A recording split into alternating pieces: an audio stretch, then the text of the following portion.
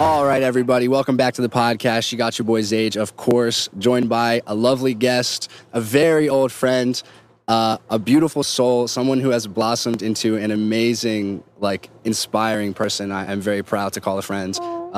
Someone dear to my heart, Hannah Gray, is joining us today. Hello. I'm very flattered. Thank you. In case you guys notice a cut or anything, Hannah and I had this beautiful, lengthy conversation, very intimate about her life and everything. And unfortunately, the technology overheated and we lost a big portion of what we recorded. So I apologize if it sounds a little off or anything, but we're going to have at it. Hannah was also not born, but grew up in Delaware. Yes. So if you could just introduce the people to who you are, where you're initially from, how you got to Delaware, break down who's Hannah. Yes. So I was actually born in Philly, but I did live in Wilmington until I was 6. And then my family moved to Belgium for 3 years. And then I came back in 4th grade. And that's when I met Xavier. Lit. Yes. And then I've been here ever since. I go to school in Vermont. I study history. I didn't even know that. Yeah. So we'll fill in the gaps. So Why did you guys move to Belgium? My dad worked for a biochem company that had an office out there. So we moved there. Fun fact, almost as soon as we moved back to Delaware, they wanted to move him to Texas. But my mom was like, no. Shit. Why? Yeah. For more business? That's what you said? Yeah. Oh, okay. What does that even entail? What kind of science is that? Yeah. Well, he doesn't work for them anymore. Okay. But it was plastics, bioplastics. It's technically polyolefins, which I've never understood. I just thought it was a funny word as a kid. I don't even know what that means. Yeah, I was like, okay, whatever. Do you have any memories of Belgium? Yes, I have some. I was thinking about it. Actually, Xavier and I were just talking about how long is a long drive, and I was talking with my mom about it. And people at least in Belgium, my mom would be like, "Oh." Talking about I don't know, Pittsburgh and here. She'd be like, it's a 6-hour drive. It's not that long. And French people would be like, what? That is extremely a long time. Because you can literally drive through 3 countries in Europe. I never even thought of that. Yeah. But then I was saying in the car, I was like, wow, I get a little pang every time I think about it. Because I definitely miss it. And part of that just has to do with being 7 years old and being 7 years old and not knowing all the bad having shit. A childlike perspective on the world. Yeah, it makes everything seem more beautiful. Yes. But it was it was really amazing. Really good food. Beautiful city, Brussels. I honestly have never been, and the only thing I know is the soccer team. So I don't even know anything. Yeah. Kevin De Bruyne, if you know him. KDB, we love. Yeah. Great soccer team now. Truly. They weren't really that great when we lived there. I mean, they were fine. But they weren't right. they weren't even in any of the World Cups when we lived there. So that's so crazy. Yeah.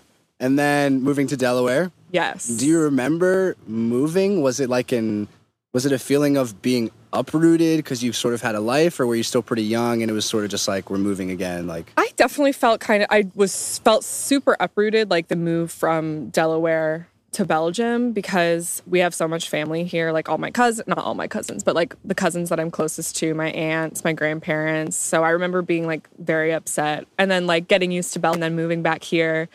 And I remember when, so I had to apply to the gifted program. Ah, yes. And then I think when I got in, I just remember crying and be like, I'm not gifted. I don't want to be in the gifted program. I were just talking about the gifted program. I swear they put that name on it and everybody I would tell about it would be like, oh, you're in the special program?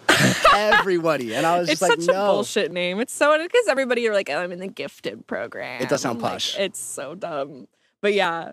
And it was really different to go, because my dad's job paid for me and my sister to go to an international school, which was crazy. You had ambassadors' children, very wealthy people from literally hundreds of countries, and then going to Claymont Elementary was super a culture shock. Definitely. For me, especially because so many of my memories of Delaware, I was very young and it was different for me. Oh, that's interesting. Yeah. I mean, not I wish, but it would have been interesting if you were a little bit older, because then you could have really like reflected on like how it used to be, and then you left for a few years and you came back. Yeah, definitely. That's pretty interesting. Yeah. And then obviously we were talking about short drives. Delaware is this like very close sense community world, you know? Do you like recollect realizing that, or is it something that maybe you kind of noted when you left Delaware, like this sense of community, and did it play a role in your childhood at all, do you think? I think it definitely did. And I think it still continues to play a role, just because like it's always a joke here that like you can't go anywhere without seeing somebody you know, which is super true. And although it's something that I always noticed, I guess, I don't know if I always noticed it, definitely noticed it now, is like Belgium is kind of like the Delaware of Europe, and that it's like super tiny and like on the way to other places. Although I would say that Belgium is probably like more of a destination than Delaware. Definitely. But that's a unique like analogy that I don't think a lot of people would make. I do hear that. Like when you tell people you're from Delaware, they'd be like, oh, I drove through there. Yeah, I drove through there. I'm like, yeah. And it's like close to Philly, not far from New York, not far from DC or Baltimore. So, you know, it's like kind of on the way somewhere else, or like a very central location, I guess, but like not necessarily like the first thing that people think of. Good thing you didn't move to Texas. I know. I think that would have been insane. That would have been I think crazy. I would have freaked out. I can't even imagine. Yeah. The people I know from Texas are different. Yeah. Different. Yes. Yes. So then moving forward, I was racking my brain trying to think of like memories of us growing up, but unfortunately, like I smoked too much weed in my lifetime and I forgot like all of the memories. But like I remember about Delaware, like we had a very close group of friends, and we like came up with them from that gifted program at such a young age, all the way like to basically graduating high school. Do you consider that like a positive experience? Oh, definitely. I think I really have felt like I've been so blessed with like friendships throughout my life. And it's something my mom has noticed too. She's like, you've always had like such great friends. And I really believe that. And like, I think that with our group of friends and like the trajectory we took through like the schools we went to, I think we were always, I don't know, like I felt like we were exposed to so much, and like we got to know so many different people, even if we still had like the same group of friends. And I think I think this is a great group of people, like really supportive. And I remember like going through like really tough shit with like my mental illness, and just like I've never felt like I was being rejected. I always felt really supported by everybody. And yeah, I would not trade it for anything. And you're still kind of friends with those people today, which I think is really cool. Yeah. Anybody I meet in LA, like they're not friends with anybody they knew in middle school. You know what I'm saying? Like that shit doesn't exist. Yeah. So I feel very grateful to have had those opportunities. Yeah. And we were also, before we got on, talking about hanging out in Wiznat's basement. Yes. Wiznat, the local legend. Nobody will know his roots like we do. True. Watching 127 Hours in his basement, along with plenty of other ridiculous movies. Yes. The Scooby-Doo scene. The Scooby-Doo scene. In that movie? Yes! I remember being kind of scared of the Scooby-Doo. I was scared. I was like, yo, maybe it was you. They just brought this Scooby-Doo out of nowhere. That was freaky. And I only know that because when I was browsing on Facebook today, I literally commented on your Facebook something about like Scooby-Doo, and I was like, what the hell am I talking about? And then I remember this from that movie. Those are, my time hop every day really humbles me. Time hop. I had to get off because it was making me painfully cringe. Yeah, no, my friend had to do this. She was like, why did you tell me to download this? It's like uncomfortable sometimes. And if there's anything I can remember about hanging out with you when we were younger, it's that you were like the funniest person around. I know that's like a weird compliment to give, but I swear like you had this like natural sense of comedy that like you just had me bagging up. We could not be in class together because you would bag me up too much. Did you like ever utilize your sense of comedy to like progress yourself or like make friends or anything? Were you aware of your comedy at all? I used to be so shy as a kid, like would hide behind my mom's leg. I can't even picture that. I know. And I would get like the comments from teachers like she needs to talk more in class, which is like crazy because I don't know when or why, but at some point I was just like, whatever, I'm gonna like talk a lot. Flip that switch. Yeah. But I do think like now I try to use that to like alleviate situations and like make connections with people. And yes, I think I definitely use it to make friends and like, especially like comforting people. I think it can be a really helpful thing. Definitely. Laughter is the best medicine. Laughter really is the best medicine. And then when did you get into memes? Because anybody that I told was coming, that I was like, yeah, I'm about to do this thing with Hannah. They were like, dude, her Twitter page is the best. They love the Hannah Gray and the memes. Oh my God. When do you think you got into memes? And like, why? Memes don't humor me. Yeah. I'll admit, like, I miss the wave. And some of my best friends are like actually addicted to being a part of like meme communities. Yeah. So I don't get the culture. Could you please express to me like the value in it? Okay, so this is super embarrassing, but in like 6th grade or 7th grade, I remember making rage comics. Specifically with Brittany Stinson. For Reddit. Literally, yes, for Reddit. Yeah. Who's literally like a scientific genius, goes to like Stanford, literal genius. And in like 7th grade art class, we would like make rage comics together. That was Which is you? horrible. That was the beginning of the memes? For me, I think. Yeah. That makes sense. And then like, I guess just like being on Twitter and like Tumblr and I guess later Instagram. But I was thinking yesterday, I was like, I just remember people's like Tinder bios or Instagram bios being like meme lover. And like, I feel like you can't say that anymore because it's like everybody sees memes now, you know? It's like not that hard to seek them out. Definitely. And some people definitely do like base their personality on memes, which probably I do. No, you don't. I know the people you're talking about and no, you don't. But yeah, I don't know. I guess it probably like internet exposure, definitely like Reddit, which is insane to me, and Tumblr and Twitter. It has truly changed, though. That's an interesting observation you've made. Like, what used to be a very niche group of people is now, like, the entire world. Exactly. Like, my parents, they'd be like, meme this. Have you seen this meme? And I'm like, bro, you gotta chill.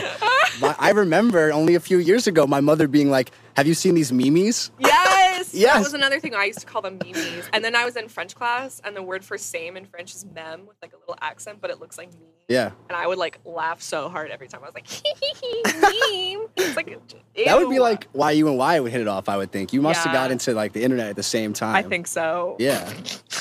And then I'm trying to imagine, there was just, like, this evolution of everybody's friendships where we were all just, like, hanging out every weekend. And I think it really, like, those are the memes. Those are the memes. So, in high school, yes, I don't know if I recall focusing on this because, you know, I'm pretty like, especially in high school, I was very like self-centered, but you started to definitely develop like these feelings of like advocation, you know what I'm saying? Like, I definitely noticed you caring more about like definitely women's rights, Black rights, starting to work with like special ed children and stuff like that. What inspired you to like to want to give back to everybody? I mean, it's pretty cool. Thank you. Yeah. I think, well, my older brother has autism, so like I was always exposed to like that aspect of social justice. Growing up like in that community, my parents working with Autism Delaware, and like so always having that kind of perspective and knowing that like for certain groups of people, there's like a different set of rules, a different set of expectations and norms, and just like a different aspect of existence for different groups of people. So I guess kind of just like subconsciously taking that in. And I think actually like talking about well, I guess first, like my parents are pretty progressive and they always have been. That's extremely important. Yes, it's really important. And felt like I couldn't ask them a question or couldn't talk to them about anything, which I'm really grateful for.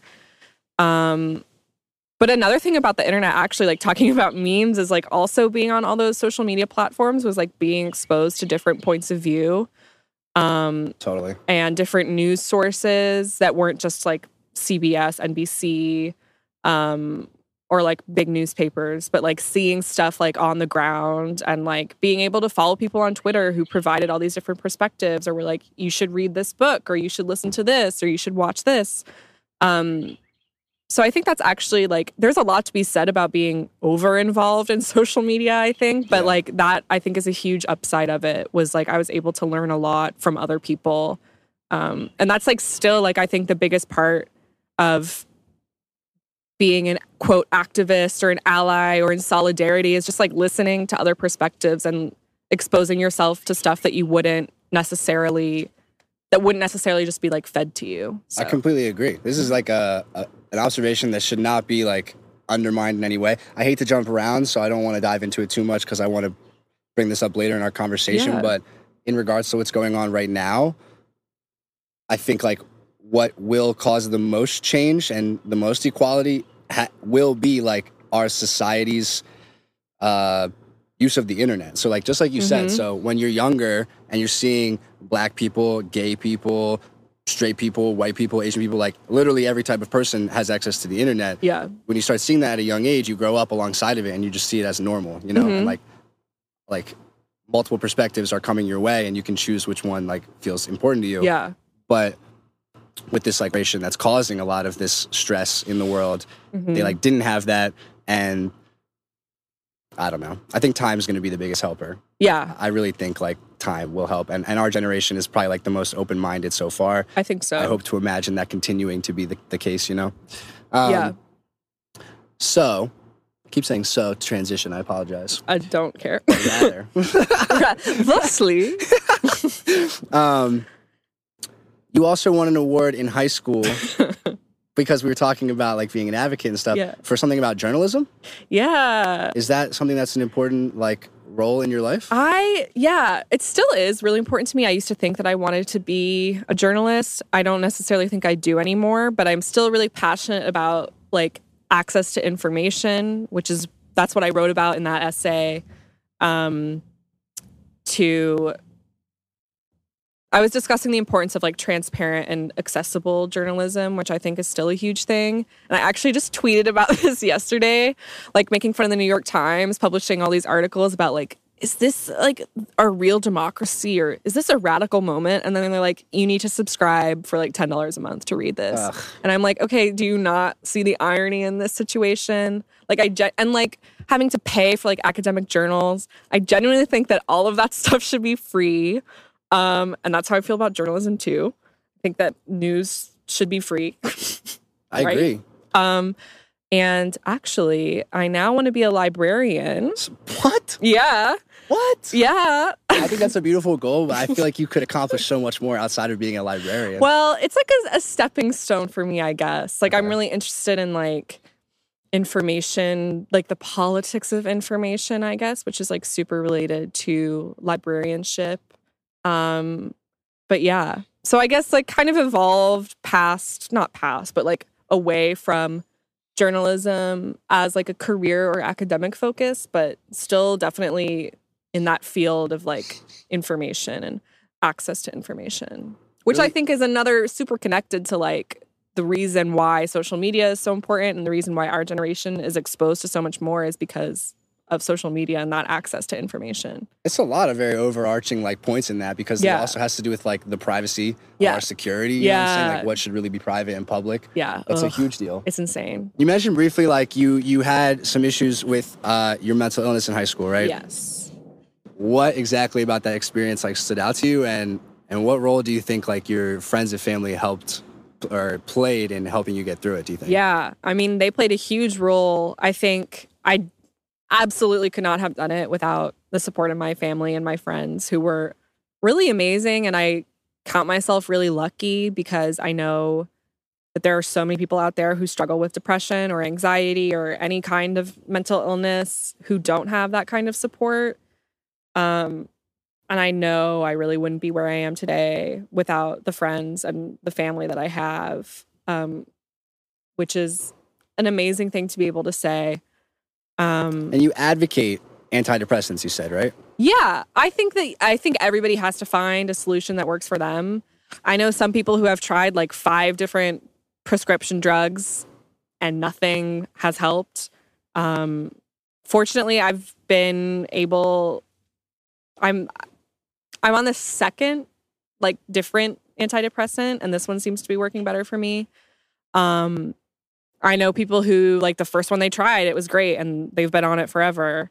I feel like that's pretty lucky. That is really lucky. Because from what I've heard, it's pretty hard to like find out what actually works for you. Yeah, it is. It's crazy. And like, you think like how different everybody's body is just like on the outside. Like, think about how different our body chemistry is on the inside. Like, it's crazy to think about that. And like, what works for one person is really not going to work for another person. And some people have had really good luck with like shrooms, and some people just like go to therapy, and like that's what they need. So it is really like trial and error, and also it's totally not like an umbrella solution.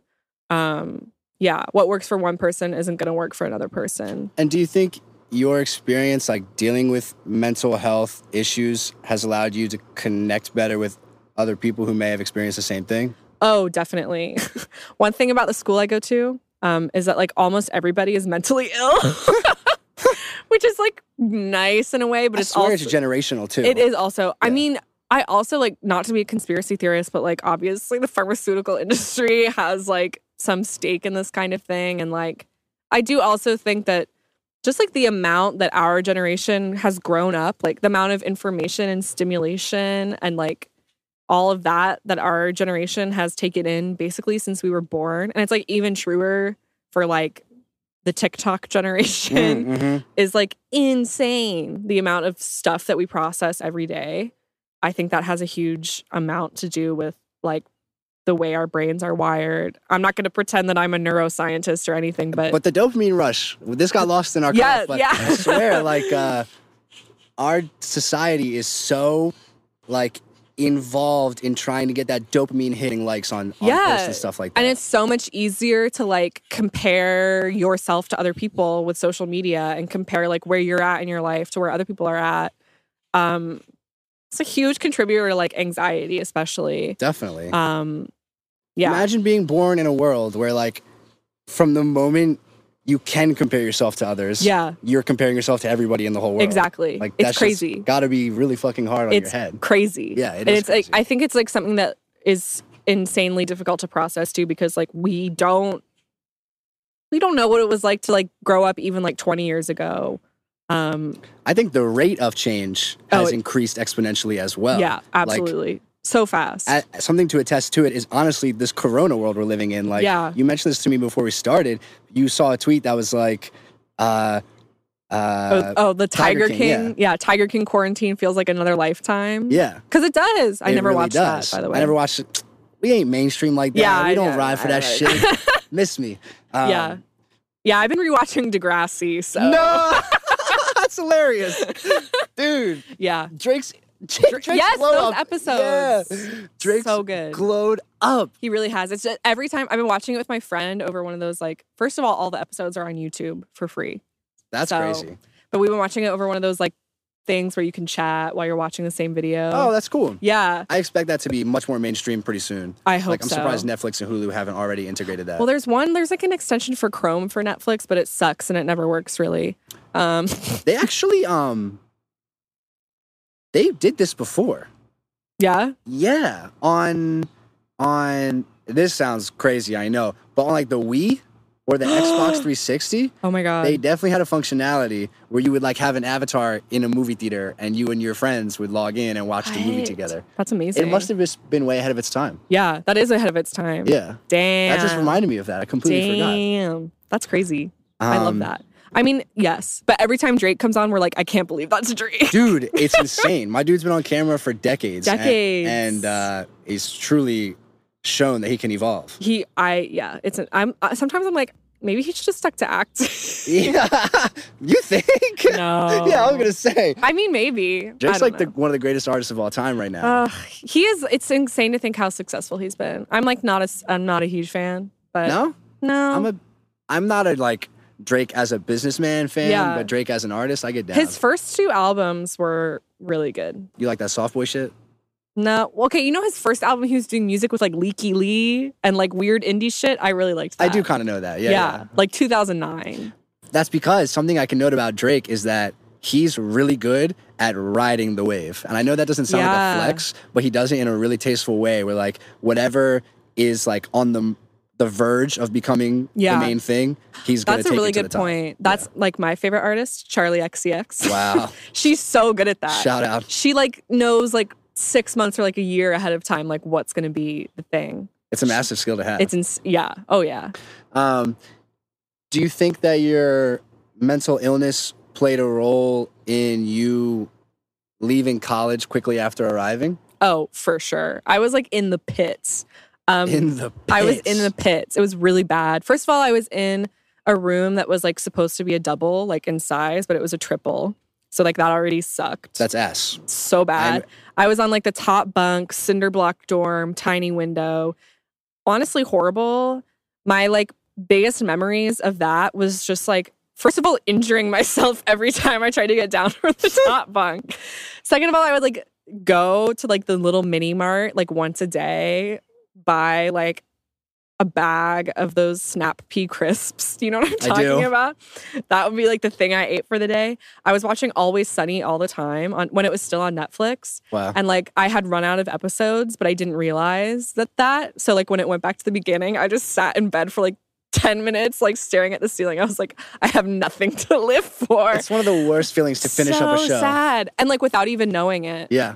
Also, can they please put it back on Netflix? That's a new age problem. Yeah. Like isn't it? Crushing an entire series in a month or less and then having nothing to do with your life. Exactly. And I'm also so like finicky about like what I commit to watch. When people are like, oh, you should watch this show and it has like 7 seasons with 20 episodes, I'm like, I can't do that. Yeah. No. No time. Except for Degrassi. People who tell me that I need to start watching Game of Thrones. Oh, don't. Because the ending sucked too. Just leave me alone. So bad. If I could go back and change one thing about my life, it would be never to have started Game of Thrones. Damn. Because I read all the books That's too. serious. Yeah. And you also mentioned previously that it just wasn't the right vibe, right? Yeah, it was. Yeah. Tell me about that. Yeah. So at that point, I was like, I want to be a journalist, like Washington Post, or I want to be a press secretary for like a senator, because I would like whatever. I was like, oh, I'm good at writing emails, which I still am, not to flex, but. And I was like, this is perfect. I'm in Washington, D.C. They're always like, yeah, you can intern with all these senators or like news outlets or whatever. I was like, I'm in the perfect place. I hated it when I got there. It was just a bunch of like, obviously there are lots of great people that go to that school. And I know a lot of great people that go to that school, but I just like the overarching vibe was very much like, I'm here as a stepping stone to my career, which is like a totally valid thing. But I was like, I guess I'm more into like kind of exploring my interests and like digging into what I'm interested in rather than like a pre-job kind of thing. Lots of people who are like, want to be bankers, want to be senators, want to be whatever they can do to be in politics. And also just like, I think there's nothing wrong with wanting to go into politics. Well, actually, no, but like, it depends on your reason. Because obviously there's so many people in politics that are in it just because they get attention for it or whatever. Hopefully that shit stops. I really hope so too. So I was like, this is just not my vibe. Didn't really like the campus that much. And like my mom, like the summer before, she was like, in retrospect, like you just did not seem excited about it. And like, it didn't really seem like a good fit, but we wanted to support you. And yeah. So is everybody pretty comfortable with you coming back? I mean, it was a huge conversation to have. And like, I also had to make the decision was like, am I going to ride it out and be miserable? Or am I going to, I felt like I was giving up in a way. But I mean, part of it was just like the economic reality, which was like, if I left before, I think like the end of like the ad drop period or whatever, like we would get like the money back for like the classes. So it was quick. So it was quick. Yeah. I was like, okay, that's a huge amount of money. Like I'll come home and I'll figure my shit out. So I came home. What was that like trying to, I mean, I know it doesn't, I don't know if this is how it feels in hindsight or even if it felt like this at the time, but were you like almost trying to convince yourself that it was time to go? You know what I'm saying? Like, that's got to be really hard to like, you've been at your house for your entire life. Yeah. With your family that's very close. Yeah. You finally move out, you get this freedom, and it just like hits you the wrong way. Mm-hmm. And you have to like come to terms with the fact that this isn't where you're meant to be. Like, was that difficult? Yeah. I mean, I think that was a huge part of like the anxiety that I was feeling like feeling like I was giving up on myself or I was disappointing other people or I was just like not like I should have just like bucked up and like gone through it. But I think that also too is like, oh my God, I'm supposed to be so excited right now. Like I'm a freshman in college. Like this is so fun. And I was like, oh my God, I am so miserable. Yeah. Like it was it was super difficult. Definitely. And like having to go home and like I was super embarrassed about that. And like I had to like explain it to some people because again, we were in Delaware. Like I remember going to get like ice cream somewhere and seeing like my piano teacher who I had just said goodbye to. And she was like, what are you doing here? Just like stuff like that. That's got to be tough to explain. Yeah. But also not. Yeah. I was like, I hated it. So here I am. You know what I'm saying? Like, yeah. I went and it didn't work out. Yeah. But at the same time, it was like a whole thing. Like, yeah. And it's like one of the reasons like my best friend, Gabriella, shout out. She like went through a really similar thing.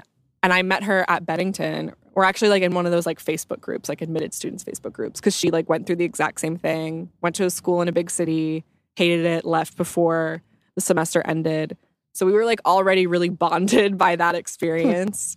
But I think it is something that's like more common than I realized at that moment. And like a lot of people do like wait till the end of the first year to transfer, but like it's like a pretty significant number of people who don't finish college where they started college. I as a transfer myself, I realized that as well. Yeah. They never tell you that. No. When you're applying to colleges they never in tell high you school, that. they never tell you like it's totally fine for you to go to a different school. Like, yeah.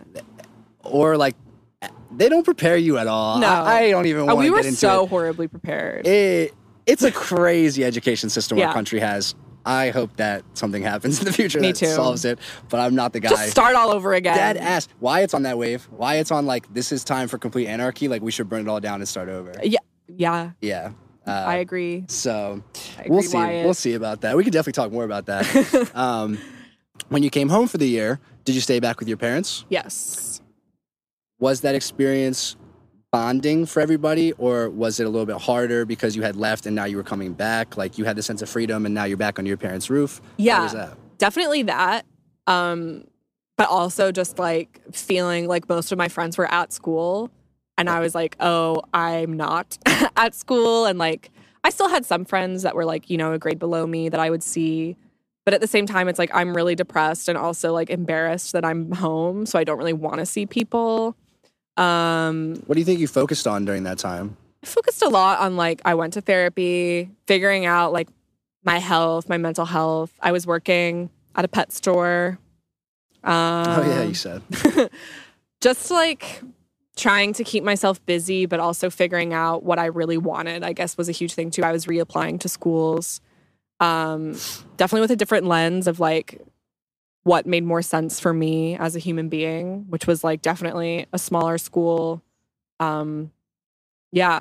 So it was a lot of like self-searching, which sounds corny. No, but that's exactly what a person should do in that time, I feel like. Yeah. I honestly feel like that's what you would have done if you were at school anyway. So Right. without the like burden of homework, Yeah. social pressures, and all this other shit, it Yeah. probably was a really helpful time for you to like focus on Yeah. yourself. I'm so glad that I did it. I don't know what I would have done if I had decided to stay there. I think I probably would have like failed all my classes or like it would have been a wash anyway. That happens to people. Yeah. They like, Oh, yeah. go to school and they don't fit in, and instead of leaving, they try to make it happen. Yeah. And they tank their academic I'm career. really glad that I left. That's interesting. and perspective. reapplied and then yeah. I in the previous version of our podcast, you had so much praise for your parents. Yes. I would love to set you up in a way like, you know, have you and your parents always been as tight throughout like your entire childhood? And you mentioned that you're a younger sister to an older brother and an older sister. Yes. You know, what was that like being the baby? Yeah. Definitely the baby. Still am the baby. Always the baby. Always the baby. It's inevitable. I've always felt definitely really close with my mom, have gotten closer with my dad in like the past couple years. I just, as a child, really did not like men. Like as a little baby, I would cry if I was being held by a man. That's interesting. Yeah. Right. But no, I feel like a lot closer to both my parents now. partially probably because it's only me in the house now with them. But yeah, pretty tight as a family.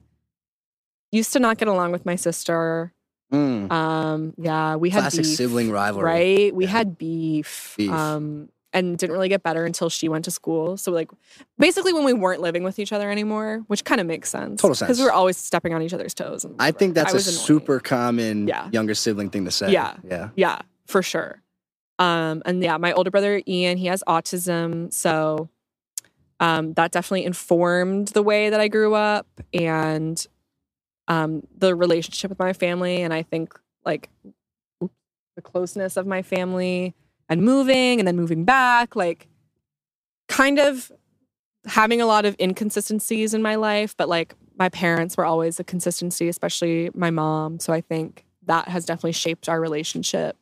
Do you think you put a lot of value on like a sense of community and family and friendship? Because, I mean, obviously you do, but can you express like, I'm not sure exactly what my question is, but it's clear to me that you value those things because you said like, through your mental health, what got you through is your friends. And, you know, I'm trying to think of what my question is, but like, why do you think community and friendship are so valuable?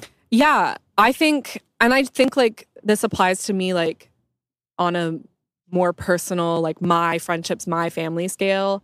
I think part of it is just like I always grew up near my family and like I get along with both sides of my family, which is, I know, not necessarily common. Definitely not. Which is really nice. And both of my parents were like one of many siblings. So I have tons of cousins, and it was always just like a thing to hang out with my family, visit my family, stay in touch with my family. And then I just have had like the most incredible friendships in my life. I don't want to sound like, I don't know, like chicken soup right now, but like I can't imagine my life without these friends I've had. And like, even if we're not as tight as we used to be, like, I don't really like regret any friendships that, well, that's not true. But like for the most part, like, I don't know, like what are we if we're not like, if we don't like have people we love, people we hang out with. And I think that like that is a really big shift in like more of like the wide scale world that's going on, is people are realizing that like being so individualistic and only caring about yourself is like not good. And it's like something that we're taught is good, and especially in this country. And I think that people are realizing that like our communities, our friends, our family, our neighbors, like that's like the most important thing that you can cultivate and take care of. Yeah. Who else will share your legacy if not those around you? You know exactly. Yeah. What's the point in life if you're not like enjoying it with other people? Completely. Therefore, you had to get out of this terrible Washington, D.C. area. Yeah. And you finally were able to find a place where you think you fit in beautifully. Can you talk about realizing, because I'm sure that when you first got to Beddington? Yeah. Sorry. No, it's When you first okay. got to Beddington, I'm sure there was this feeling of like, God, I hope it doesn't happen again. You're Yeah. like, God, I hope I don't pull up here and I don't fit in and I got to come home again. Like, that shit would be very intimidating, I feel like. So can you talk about like what it was like seeing that you fit in, like finding a place where you think, obviously it's not perfect, but finding a place where nothing's perfect. Yeah. But finding a place that was a big realization too. Yeah. Where it's good enough, you know, like where you're happy. You know? Yeah. I think definitely was a huge thing on my mind, putting a lot of pressure on myself to make this work. And like the first month I was there, I was like having the time of my life, met my best friend, who's still my best friend. Felt like really good about my classes, about the people, about the campus. It's so beautiful. Come visit me. Just like feeling really good. And then like I hit like the end of like September and I like just like had the same thing. I was like, oh my God, I feel like really depressed and really anxious. And I don't know, putting again, like feeling that pressure again of like, oh my God, like I did it again. I'm going to have to go home. Like maybe college isn't for me. And I was just like really struggling again. And it was really shitty. But again, like what got me through was not only like a belief in myself, which I think now having gone through that experience twice, I feel way more confident in my ability to handle like rough periods of my life. That's a huge skill. Yeah. Just like knowing that I can do it, I think. But my friends there, my friends here, my parents, my family, and like the staff there and the faculty there are really supportive, partly because it's such a small school that like everybody knows everybody. Do you appreciate that? In many ways, yes. I wish it were a little bigger. It's literally like 800 people, which is is smaller than the high school we went to. Yes. So in some ways, it's like really annoying to like feel so visible and like other people are so visible all the time. But at the same time, like in those kinds of situations, I did feel like I wasn't going to slip through the cracks or anything.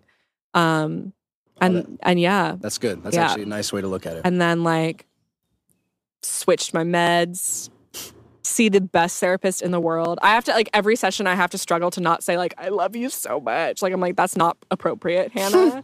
But it's actually really important to like have a relationship with someone that's looking after your mental health. Like, like that's, it's good to value them. Yeah. Because a lot of people get stuck in situations where they're just like seeing their school therapist. Yeah. Who doesn't care. Exactly. Yeah. Exactly. So important. It can make a huge difference. It's the same thing with medicine. You kind of have to like shop for the right therapist. Seriously. Too. Yeah. I was actually going to try and say the same thing, but that's a really nice way to put it. Yeah. Did you continue to study history?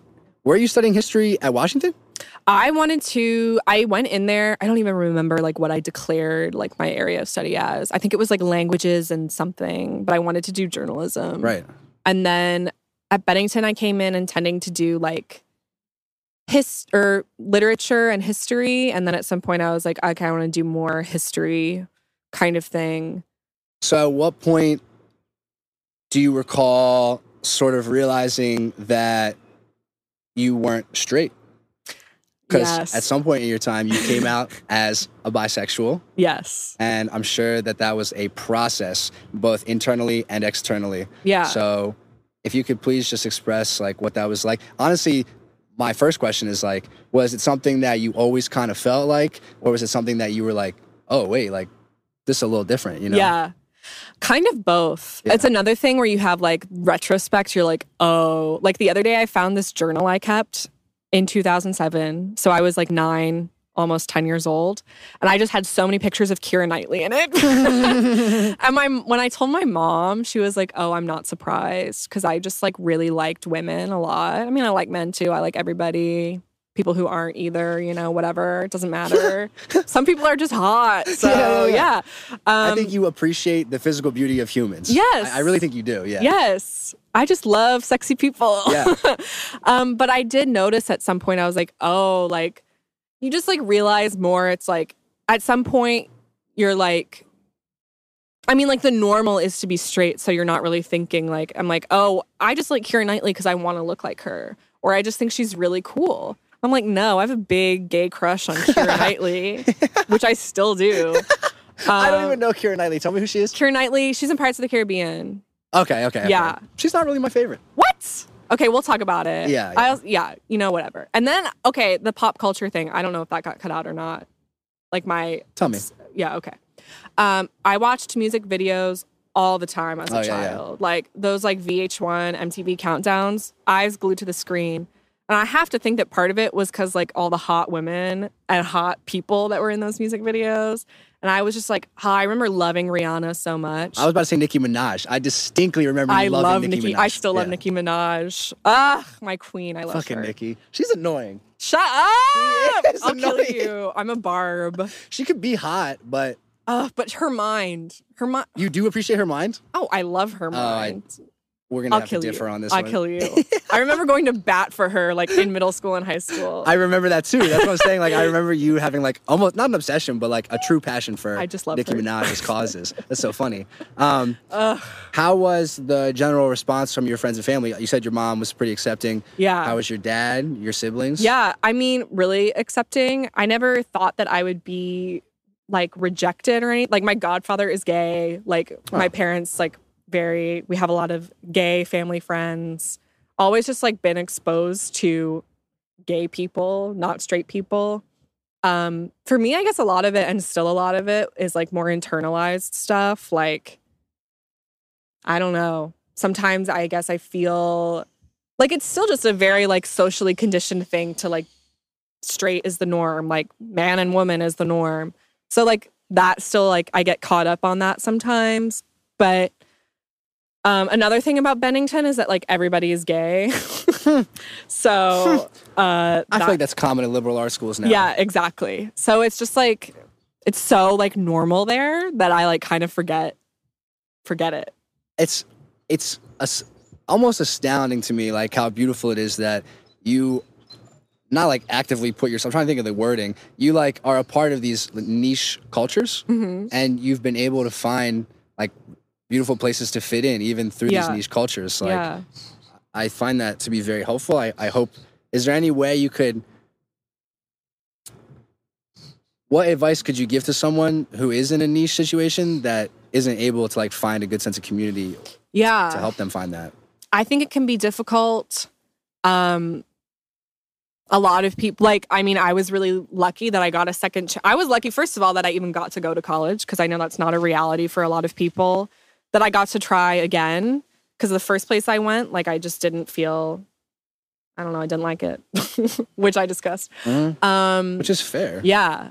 How could you know for sure that this place that you only got to tour once or twice is going to be perfect for you for 4 years? Exactly. Yeah. You'll never know. And like thinking about like people now, these kids that like a lot of them like have to commit to places without like ever going because of Corona and like, oh my, it's crazy. I can't even imagine. Sorry to cut you off. No, it's okay. No, but it's so true. Like, okay, I toured this place for like 2 hours. I'm like, yes, this is it. And they're all the same. Every tour. Oh. Went on 13 college tours. Yeah.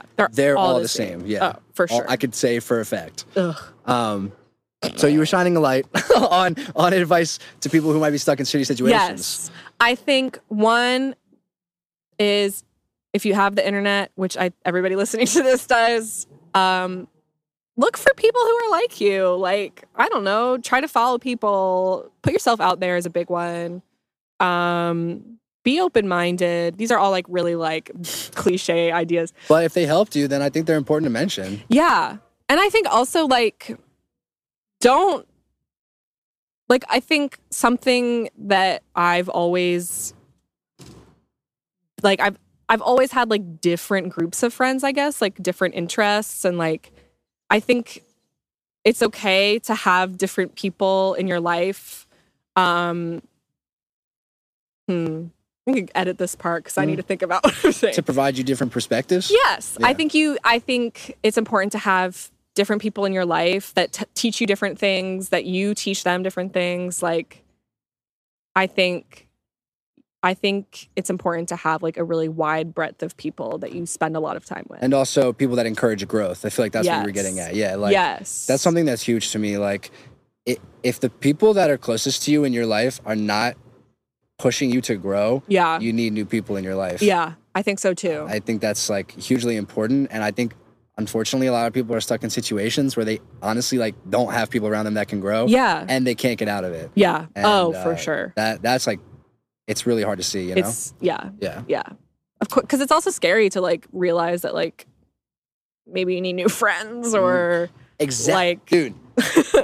I swear, the amount of people that just stick in relationships because they are like, oh, it's easier and it's easier. It would be hard to break up and find somebody else. Yeah.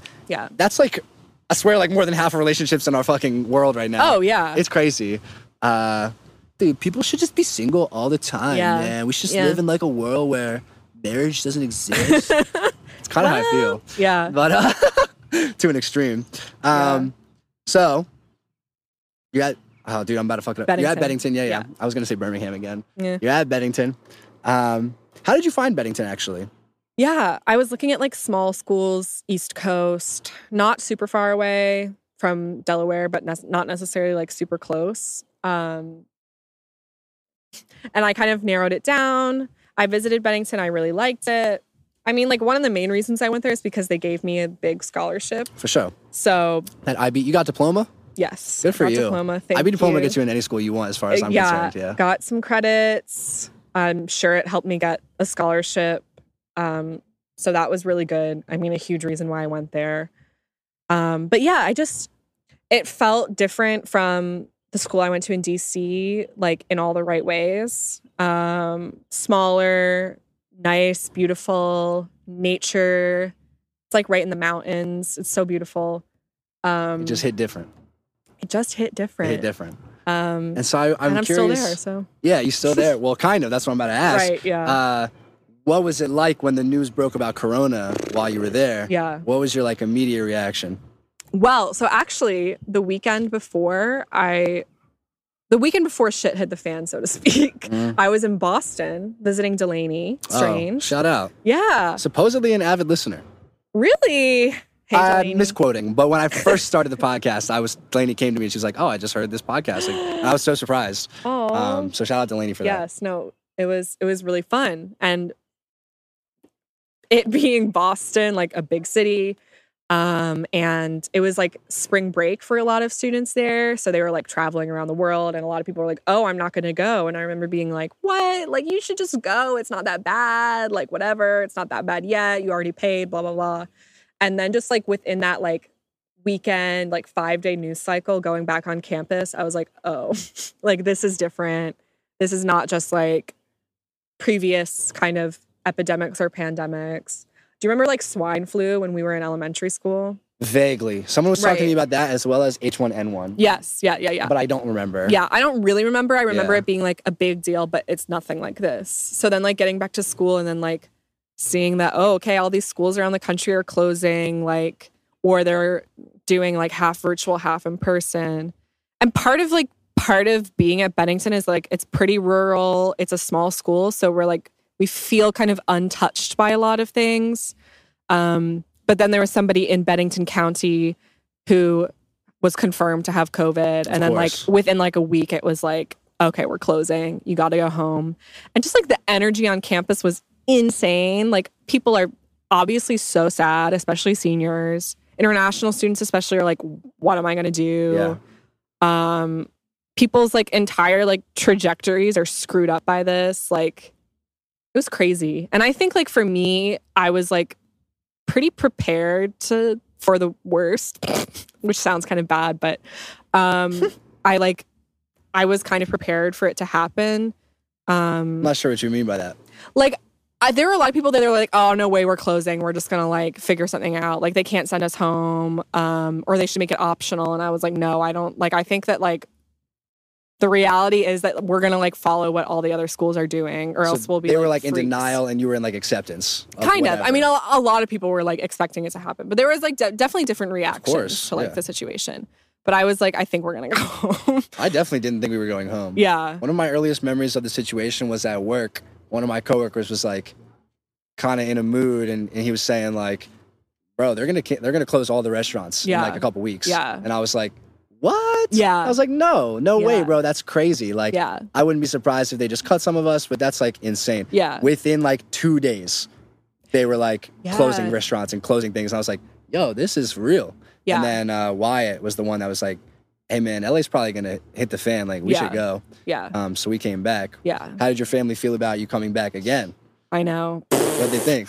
We always joke. They're like, I can't get rid of her. That's and so I'm funny, like, I know. Because I had just been home in the winter for the internship. So I really was only at Bennington for like a month. Crazy. Yeah. Before being sent home. For me, like, I just remember getting home and as soon as I like parked in the driveway, I just like cried because I hadn't cried at all at school. I was like, all right, like I can't really do anything about this. So I'm going to get through it and like try to like just muscle through this uncomfortable situation. But yeah, I remember just getting home and being like, this sucks so bad. So bad. It sucks. It really is. And it's a really shitty situation. I mean, it's already a really shitty situation, but it's difficult even further because you can't really be like, this is shitty for me. You know what I'm saying? It's like, so it's literally so global. And no matter what, there's going to be somebody in a way worse situation than you. Exactly. And so it's hard in that situation to even allow yourself to be upset. Right. Which is even more upsetting. Right. It's very difficult. It's super like intertwined. I've definitely been having a lot of that. It's like, well, what do I even have to be sad about? Like, especially I think like being on campus, I was like, well, I'm not a senior. I have like a home to go home to. Like, but also at the same time trying to be like, this really sucks. Like, yeah. Yeah. Like telling yourself that your sadness isn't valid is even more sad. Exactly. Yeah. Exactly. Yeah, it's really, really crazy. It's crazy. How has your perspective changed since? I think now is a good time to talk about it because right now specifically, I swear everybody just forgot about Corona. Like they're over it. Yeah. How do you feel about that? Yeah. I think it's still like such a huge threat or issue because it is. It's like it's a virus. It's a biological thing. Like it's not just going to go away because we don't want to deal with it anymore.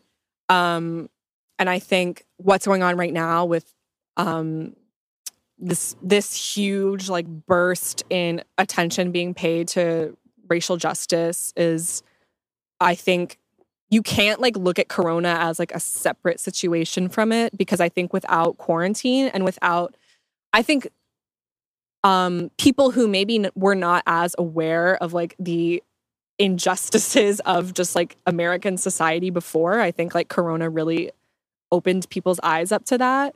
How so? I mean, you see like these stories of like nurses and doctors literally wearing like trash bags because the government was not prepared for this. They like don't have enough protective equipment for people. People like the economic response of the government of like giving people a set amount of money. If you look at like the difference in like Canada or like Germany where they're giving people like way more money because it's like people are literally out of work. Like they don't have a way to make money. I think that really just like illuminated a lot of the inequalities that were, and like money being paid to like these huge businesses to like bail them out during this situation. I think people are already just like the physical like situations that people are in. They're like stuck in their houses. They're on social media all the time. They are just like paying more attention to the world around them. I think had a huge impact on like the way that people who maybe wouldn't normally be so involved in like this movement for racial justice, Black Lives Matter, these protests, this activism, like I think that maybe it opened a door for people that wouldn't necessarily have been involved or as involved as they are to participate. Which I find both beneficial. I could talk about this topic all day. Yeah. But which I find both beneficial and also negative because yes, we need as many eyes on this like horrible injustice as possible, but we don't need as many stupid people talking about it and like bringing their opinions to light and shit. It's like, bro, you don't even know what you're saying. You're just saying things. Yeah. And unfortunately, it's like a tricky time with like people who actually care and then people who are calling other people virtue signalers, right? What's it called? Virtue? Yeah, virtue signaling. Yeah. How do you feel about this? It's like an unrest on the internet. Yeah. You know, like how does that make you feel? You personally have been making phenomenal posts and honestly like doing one of the better jobs of someone that I've seen on social media. So I think you have like a good idea of what's appropriate and what's not. What has stood out to you as like wrong and what, you know, what's right? Yeah. Well, first of all, I'm not one to definitively say, which I think is a huge thing, is like the biggest thing I think is to listen to Black people in this moment and to amplify their voices. Like a lot of what I've been trying to do is to share what other people are saying. I think there's like, it is a really tricky, social media is always like a really weird liminal space to navigate because it's like, it is real life, but it's not real life. It's super fickle, weird. And everyone thinks that they're right. Exactly. Yeah. Exactly. So some people are like, you know, if you don't have anything to say, don't say anything. Or it's like, you have to say something, like your silence is speaking volumes, which I think is true. But at the same time, it's like, I think there are some questions as white people or as non-Black people that you should ask yourself before posting is like, are you posting this to seem like you care? Or are you posting this because you think that it's going to get important information out or actually like open people's eyes to a certain issue? And like, I think the biggest thing is to really like diversify your social media feed and like your real life interactions. Like be conscious of like who you're following and what perspectives you're interacting with and like try to boost those perspectives or those voices that often are put to the sidelines. And I guess like the biggest thing is to just listen to the people, like in this instance, listen to Black people because they know the most about this situation. Educated Black people. Yes. Well, yeah. Like never listen to anybody uneducated, no matter what color their skin right. is. Well, there's like this whole thing with like, do you know Sean King? I know of. Yeah. Like countless like Black women have come forward about him, and like Black activists have come forward about him, like mismanaging funds and like silencing people's voices. And he's just like kind of profiting off of Black Lives Matter and like people still sharing his voice because he's like supposedly a representative of the community. But like really like you need to follow more than one person. You need to validate your sources. Yes. That refers to like one of the first conversations we had. Like, you shouldn't just be spewing information that you hear. Yeah. You know what I'm saying? I think a terrible problem in our society is that people will just, we went through it initially, people were just spewing things that they saw online. Yeah. And so as a growing point, our society got to this point where we were like, oh, I believe this. And by the way, like, I'm not credible. Ha ha ha. You know what I'm saying? Yeah. Like, you just throw something at the end of what you're saying right. to be like, oh, I just heard this somewhere. Yeah. But that to me, you should just be silent then. You know what I'm saying? Like, if you don't know for sure that what you're saying is valid, or if you're just spewing Sean King's voice after not paying attention to these other people, like proving him wrong, you're ignorant. You're a part of the problem. Yeah. And like, I think there's also a way to like use the platform you have and like whatever followers you have with like, you can share a post and like not add any of your commentary. Like if you don't have anything really enlightening or beneficial to say, like you don't have to say anything. And like, think about the space that you're taking up or whatever. Like, the Blackout Tuesday posts that were like bad. That was stupid. Counterproductive. Yeah. It literally was counterproductive, especially people that were like hashtagging like Black Lives Matter. I'm like, okay, well, people are using this hashtag to like follow and get news and stuff. Like, yeah. I think it's like, I just feel like things need serious planning. Like any movement in any regard needs serious planning. And I know that's like a distasteful thing to say right now because people are like, we've been planning for hundreds of years and nothing has come from it. And I am aware of that. But I think the Blackout Tuesday was an example of just like over eagerness. You know what I'm saying? Like, yeah. I think you have to look at who is like doing the planning. Like who started that? I don't even know who started that. I don't like... Yeah. I don't either. And people who I haven't talked to in years are coming up my timeline with this like black square. Yeah, exactly. Like, why? Oh, why, I know. John? And I'm like, okay, so what else are you doing? Yeah. It's not enough to just like do that. Don't just talk about it, be about it. That's exactly. like something I stand by. Yes. And you shouldn't just say things that you don't actually mean either way. Like exactly. Yeah. Something that I have been paying a little more attention to over the past few years and now obviously shined a huge light on in my life is like my white privilege. Yeah. And I think that's a very complex issue that a lot of people think they understand, but they truly don't. Yeah. What to you, like, is white privilege? I mean... I know it's super deep. Yeah, super deep. Super deep. But also, like, really you think about the... Like, I guess something that I've been thinking about a lot and that's been, like, coming up a lot in, like, articles and tweets and everything is, like, there's a different set of rules for, like, white people and non-white people. And you look at, like, Black people who have been murdered by police. It's, like, for what? Or murdered by white people, like Ahmaud Arbery. He was jogging. You and I can go for a jog in our neighborhood and, like, not expect to be murdered. It wouldn't even cross my mind. No. Or, like... George Floyd, like, had supposedly, it wasn't a counterfeit $20 bill. Like, I think if one of us had a $20 bill that was not actually a $20 bill, but it actually was a $20 bill, but shouldn't matter anyway. Mm-hmm. But, like, I wouldn't expect to be murdered over that, you know? So I think that's a big thing. It's like, and it's uncomfortable to think about that you live a different life because of the color of your skin, but it's super true. And, like, it's just so far reaching because it has been a system in this country for 400 plus years, ever since the first enslaved African was brought to Jamestown. And it's really ingrained in our politics and our economy and our society. In the media. In the media. It's just like, it's systemic. So it's everywhere. And I think that's something that people like really don't get. They're like, well, like, I don't know, like something else. You're like a white gay guy will be like, well, I'm gay. How can I have white privilege? It's like, the struggles you face are because you're gay, not because you're white. So like realizing that, it's like, what opportunities have you been afforded and what opportunities have been taken away from other people because of the color of their skin? White privilege to me, and I think you're getting at it, is like just literally being able to be ignorant to the fact that you've been privileged. Yes, you don't have to think about race. You like literally don't have to think about it. And like you could, like, having white privilege means that you truly don't even understand. Yes, because you can sit here and talk about it all day and be like, you know, try to educate yourself, but like you can never relate. You know exactly. what I'm saying? Like, you don't think about like your whiteness. Yeah.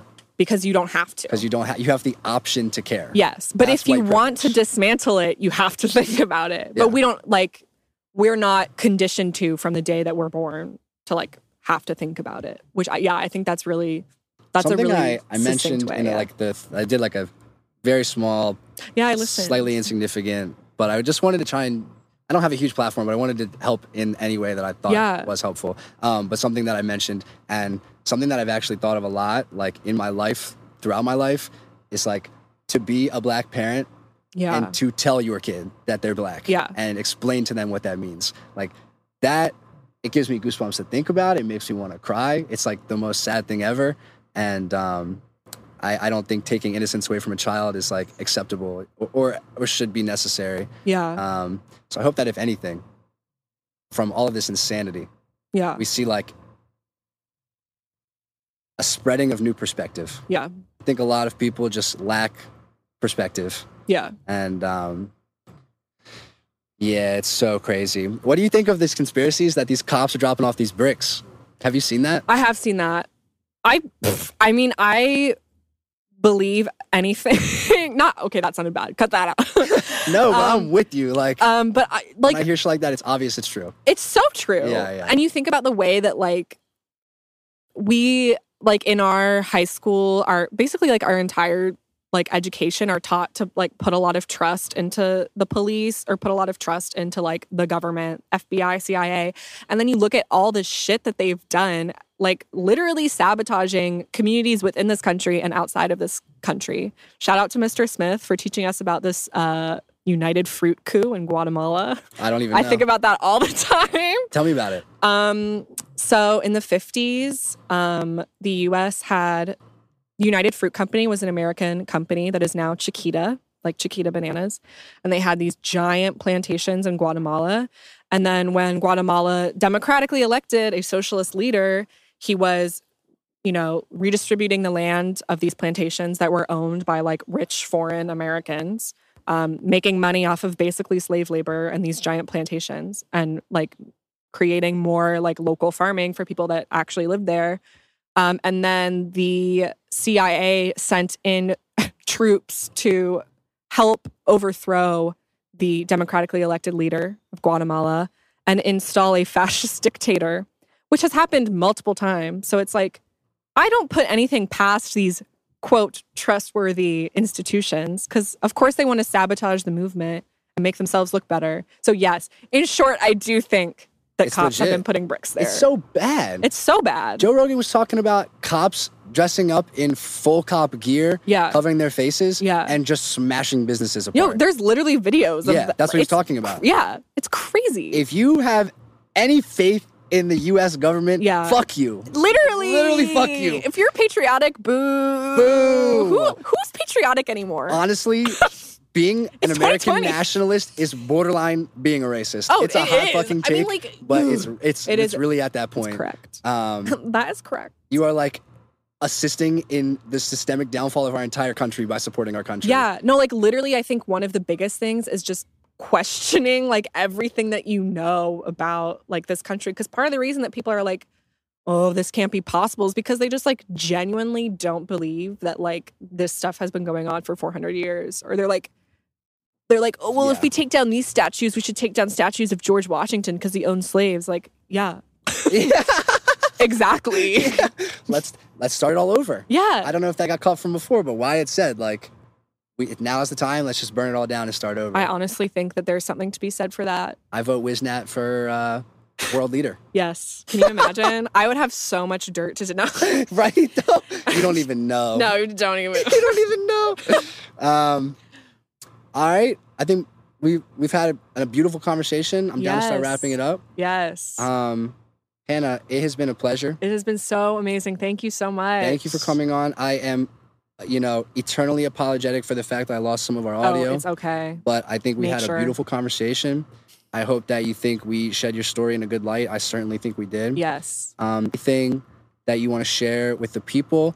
Any final thoughts or final words? Yes. Can I plug some organizations? Dude, plug everything you want. Okay. Plug your own Instagram as well. One sec. I got to pull them up. No, do anything. I truly have had a really nice conversation. No, this has been really great, despite the fact that we're both drenched in sweat. I'm sweaty as fuck. Yeah, so everybody, we did record outside. I apologize for any wind or cars or Spanish music coming from my neighbors or anything you may have heard, but I appreciate you making it all the way through and putting up with that. And hopefully any cuts I make because of my terrible technological error, you won't even notice. Yes, so I have some organizations I want to plug. Please. To follow, to donate to. There's National Bailout, who help bail people out that have been incarcerated. Free Them All 2020, which is the same thing. And I also, a friend of mine from school started this thing called the Anti-Racist Book Exchange, which is basically you just email and we'll send you a book that helps dismantle racism, hopefully, for free. So for free, because we're relying on donations. So if you can donate too, that would be great. And we're also buying the books from Black-owned bookstores. So check it out. It's completely beautiful. It's sick. I hope that this momentum in the moment continues because I think that we have amazing stuff going on right now. I will admit, I have low faith for the success rate of what's going on. Yeah. Just because I think we have to kill all the old people. That's what I think. It's really hard to end racism if all these old racist people still exist with money. You know what I'm saying? With money. But I really, really I put out as many positive vibes as I can. I really hope to see some change. We've already seen some. Minneapolis disbanded their entire police force. Insane. That's a huge fucking deal. Yeah. So I really hope that keep it coming. Yeah, the positivity continues. Yes, me too. I was gonna say something else. I don't remember. Any just positive words in addition to those causes that you want to share? Yes. Thank you for listening. Keep up the fight. Get involved and stay involved, I think. And I think that our generation can make a huge difference and really make the world a better place. Yeah. Thank you, Xavier. Thanks, of course. Here, shout out you on Instagram, please. Oh, we already did, but say it again. Bigfoot's baby mama. Easy to search. Mama, M-A-M-A. Hannah, I'm beyond proud of the support that you apply in your life to any person of underprivileged that you can. Women, people with special needs, children, people of all colors. It's really inspiring. And although I'm not a huge activist for most things, I just really value seeing your voice. I see your posts on Facebook. I see your posts on Instagram. I remember you leaving Washington, and I remember being she probably knows what's good for her. You know what I'm saying? I think you have a really good head on your shoulders. I'm really thankful that you came on to talk. I think it was a cool story to share. Yeah. So again, guys, if you made it this far, thank you. I appreciate it. I love you. Play your fucking part. Our country is falling apart.